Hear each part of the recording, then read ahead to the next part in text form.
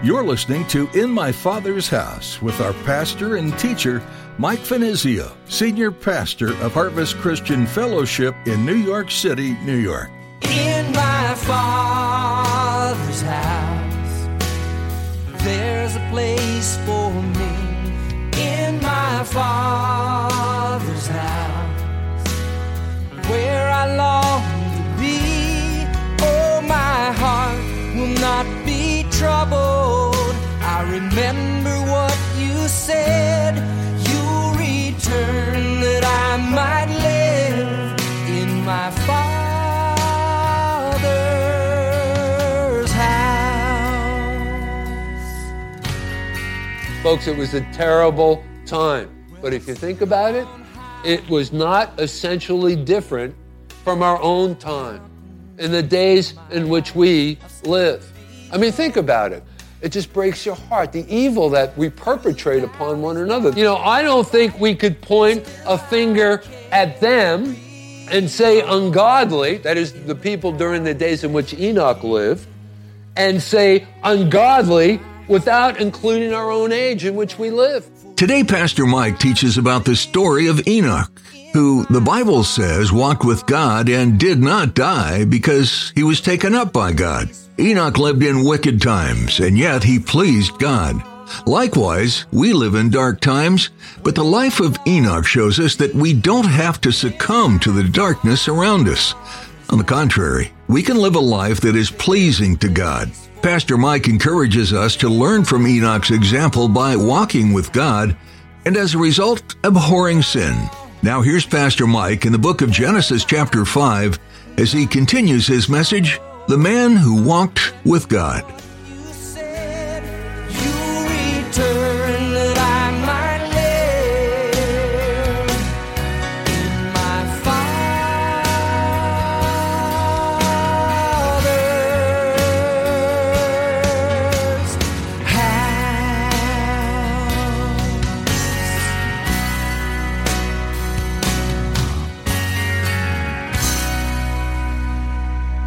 Enoch is not holding back. He's in their face, man.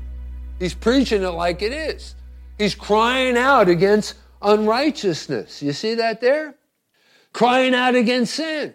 You know, and in contrast, I want you to think about this as it relates to today's preachers. And I'm not suggesting that all preachers. I mean, there's some great churches right here in our own city with some great teachers, with some great pastors, with some great preachers. But, you know, there's unfortunately also many preachers who mostly preach on the subjects of love, who mostly preach on the subject of prosperity, who mostly speak on the subject of, boy, this is one that has become real popular lately, tolerance. Oh, we need to tolerate everybody. Hey, listen, what was going on in Enoch's day? It parallels the very things that are going on in our day. So what should we be talking about? Should we be talking about prosperity? Should we be talking about tolerance? Should we be talking about love? Or should we be crying out against sin? What was going on in Enoch's day? Well, let's jump ahead to chapter 6 for a moment. In verse 5, it says, Then the Lord saw that the wickedness of man was great in the earth, and that every intent, folks, not some, but every intent of the thoughts of his heart was only evil continually. Can we actually progress to that degree? Where, I mean, we're constantly thinking of, you know, practicing evil and bringing it to new heights. You know, I mean, think about that. Continually, that's all we're thinking about is evil, rather than things that are good, rather than the things of God. Listen, this was an age back then, during the time in which Enoch lived, that was marked by sexual promiscuity, materialism, demonism. Folks, it was a terrible time. But if you think about it, it was not essentially different from our own time in the days in which we live. I mean, think about it. It just breaks your heart, the evil that we perpetrate upon one another. You know, I don't think we could point a finger at them and say ungodly, that is the people during the days in which Enoch lived, and say ungodly without including our own age in which we live. the people in the culture in which we live as well. I mean, what would Enoch say if he was among us today? If he lived among us today, what do you think Enoch would be thinking about? What do you think Enoch would say? So anyway, what was its outcome back then? A terrible judgment by flood. We know that, right? During the days of Noah. You know, I wonder, is a similar kind of a judgment not in store for our equally godless culture today? You know, in Matthew's Gospel in chapter 24. But as the days of Noah were, same time in which Enoch lived, so also will the coming of the Son of Man be. Their hearts, their minds will continually be on evil, practicing evil. It's going to be the very same thing. We may have already arrived at that day, folks. I hope not. But as the days of Noah were, so also will the coming of the Son of Man be. For as in the days before the flood, they were eating and drinking, marrying and giving in marriage, until the day that Noah entered into the ark, right? And did not know until the flood came, the judgment, and took them all away. So also will the coming of the Son of Man be. So, if these things are true, shouldn't our preaching and witnessing be as filled with crying out against sin as was the preaching of Enoch, warning the people to flee from the wrath to come? Well, you say, well, Pastor Mike, again, going back to what has become very popular today, and I've heard this, I'm not going to mention the name, but someone, when we were getting into what we were all about, Harvest as a church, I was dealing with an unbeliever. Well, she wasn't an unbeliever. She belonged to a certain denomination, but the denomination that she belonged to was a lot different than what true Christianity is and what true Christianity stands for. And, she was dealing with me on the subject of homosexuality. And listen, God loves the homosexual. I love the homosexuals. But he hates the sin of homosexuality. And I was trying to convey that in a loving kind of a way, but she couldn't wrap her head around the statements that I was making. And she says, Pastor, you need to be a little bit more tolerant, towards, people who have chosen an alternative lifestyle. Listen, we have the cure. We have the remedy for man's problems and sin. We shouldn't be shy about that. But at the same time, we shouldn't be obnoxious about that either. You need to be more tolerant. You need to be more accepting. Yeah, are we doing people any favors by being more tolerant, by being more accepting? There's going to be a day of retribution. There is going to be a day of judgment. Men and women are going to have to stand before God and give an account. If we don't tell them the truth, who's going to tell them? Think about that. And so the church has been silenced, quieted, by this new movement that is going on, even within Christian circles today. Oh, we need to be more accepting and tolerant. Hey, listen, we have the cure. We have the remedy for what ails our society today. The question of sin, the sin issue. It's Jesus, right? We need to give Jesus. Please don't shrink from that responsibility. So if these things were true, shouldn't our preaching and witnessing be as filled with crying out against sin as was the preaching of Enoch, warning the people to flee from the wrath to come? And folks, I believe that we're closer to that wrath being poured out upon our world than ever before. Wouldn't you agree? I don't think that's a stretch of the imagination. But please, use a lot of tact, a lot of wisdom. Don't be obnoxious about that. Don't take the word of God, the sharp two-edged sword, and, just dice people into pieces, kind of a thing. Beat them over, use it as a club to beat them over the head with it, right? Remember, you're addressing a person who doesn't understand. The natural man cannot discern the things of the Spirit of God, neither can he know them. So use it as a skilled scalpel, if you will, in the hand of a skilled physician. That's how we need to use the word of God, the gospel. And let's give it to him in love. But nevertheless, don't shrink from that responsibility. You know? You need to speak the truth, but speak it in love. Now that brings us to our third point. There's something else about Enoch that I want to draw your attention to, and that is the title of our message, and that is Enoch walked with God. Notice there in verse 22. It says he walked with God. Now what does that mean? What does that look like? Well, there's a couple of things that I want to draw your attention to in providing a description for you. First of all, it means to walk by faith in God. Okay, walk by faith in God. Well, what does that mean? What does that look like? Well, basically, not trusting in our own understanding. We're believing and acting upon what God has revealed to us in his word. That's a basic definition of what it means to walk by faith in God. Shall I say it again? Let me say it again. We're not trusting in our own understanding, because all of us have some kind of an understanding of how we're supposed to live our lives, right? That was ingrained within us growing up by members of our family, the schools that we attended. It may have or may not have been correct, right? We may have come to the wrong understanding, okay?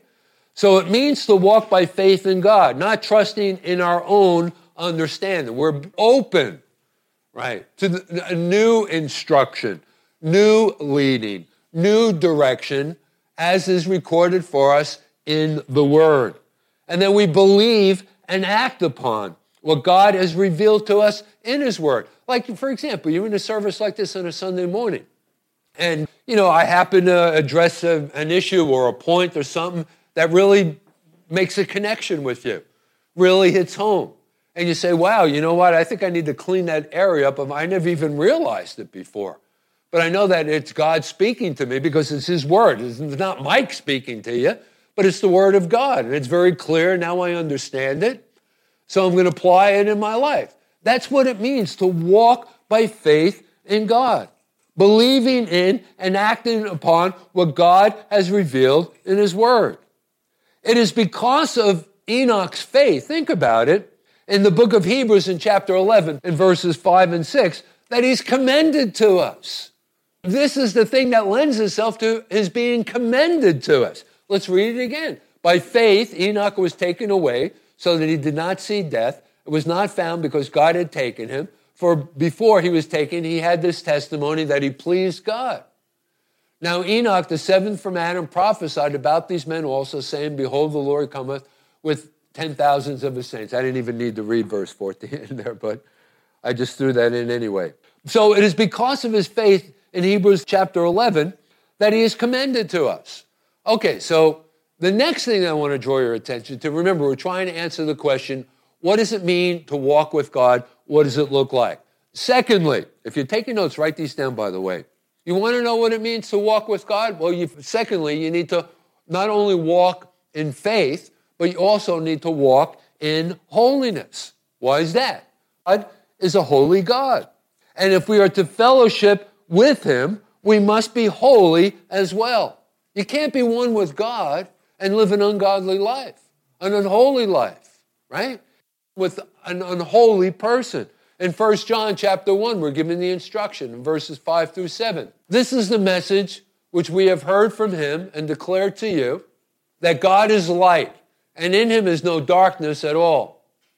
If we say that we have fellowship with him and walk in darkness, we lie and do not practice the truth.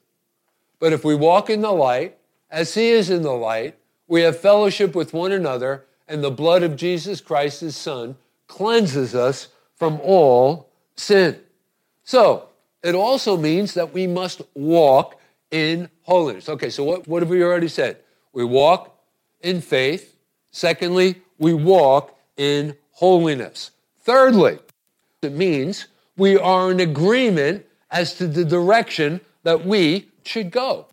God has a plan for all of our lives, and that plan is outlined for us in the Word, in the Bible. And that's why we place such an emphasis on studying the Word. And, you know, plans vary from one person to another to some degree, right? I mean, your profession may be different from another person's. I'm called to be a pastor. You're called to be a doctor or whatever. But basically, if you think about it, God's plan for each and every one of us, whether you're a doctor or a pastor, remains the same in certain respects. That is to know Christ, to place our faith in him and our trust in him and our hope in him, to see him and embrace him as our Savior. I mean, that's all a part of God's plan for our lives. So walking with God also includes and means we are in agreement as to the direction that we should go, his plan for our lives. Let me give you a cross-reference for this. In the book of Amos, in chapter 3 and verse 3, it says, he raises a question there. Do two walk together unless they have agreed to do so? And what's the answer to that question?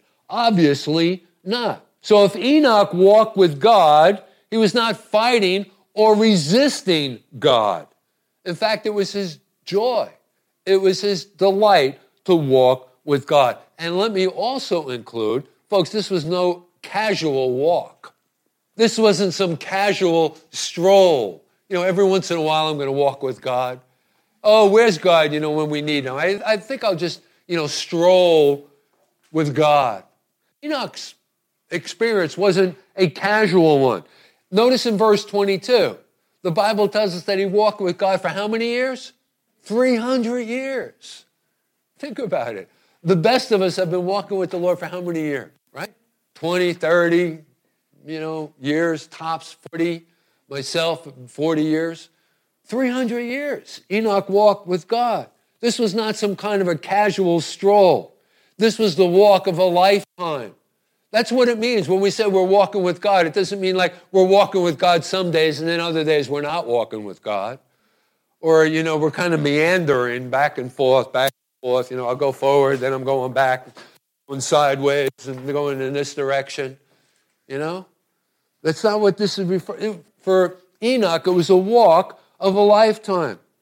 And it was not a sprint. It was not a short run kind of a sprint, a short distance kind of a run. He was in it for the long haul, folks. It was not a flash in the pan kind of a thing. He was a man of substance. God help us to be men and women of substance.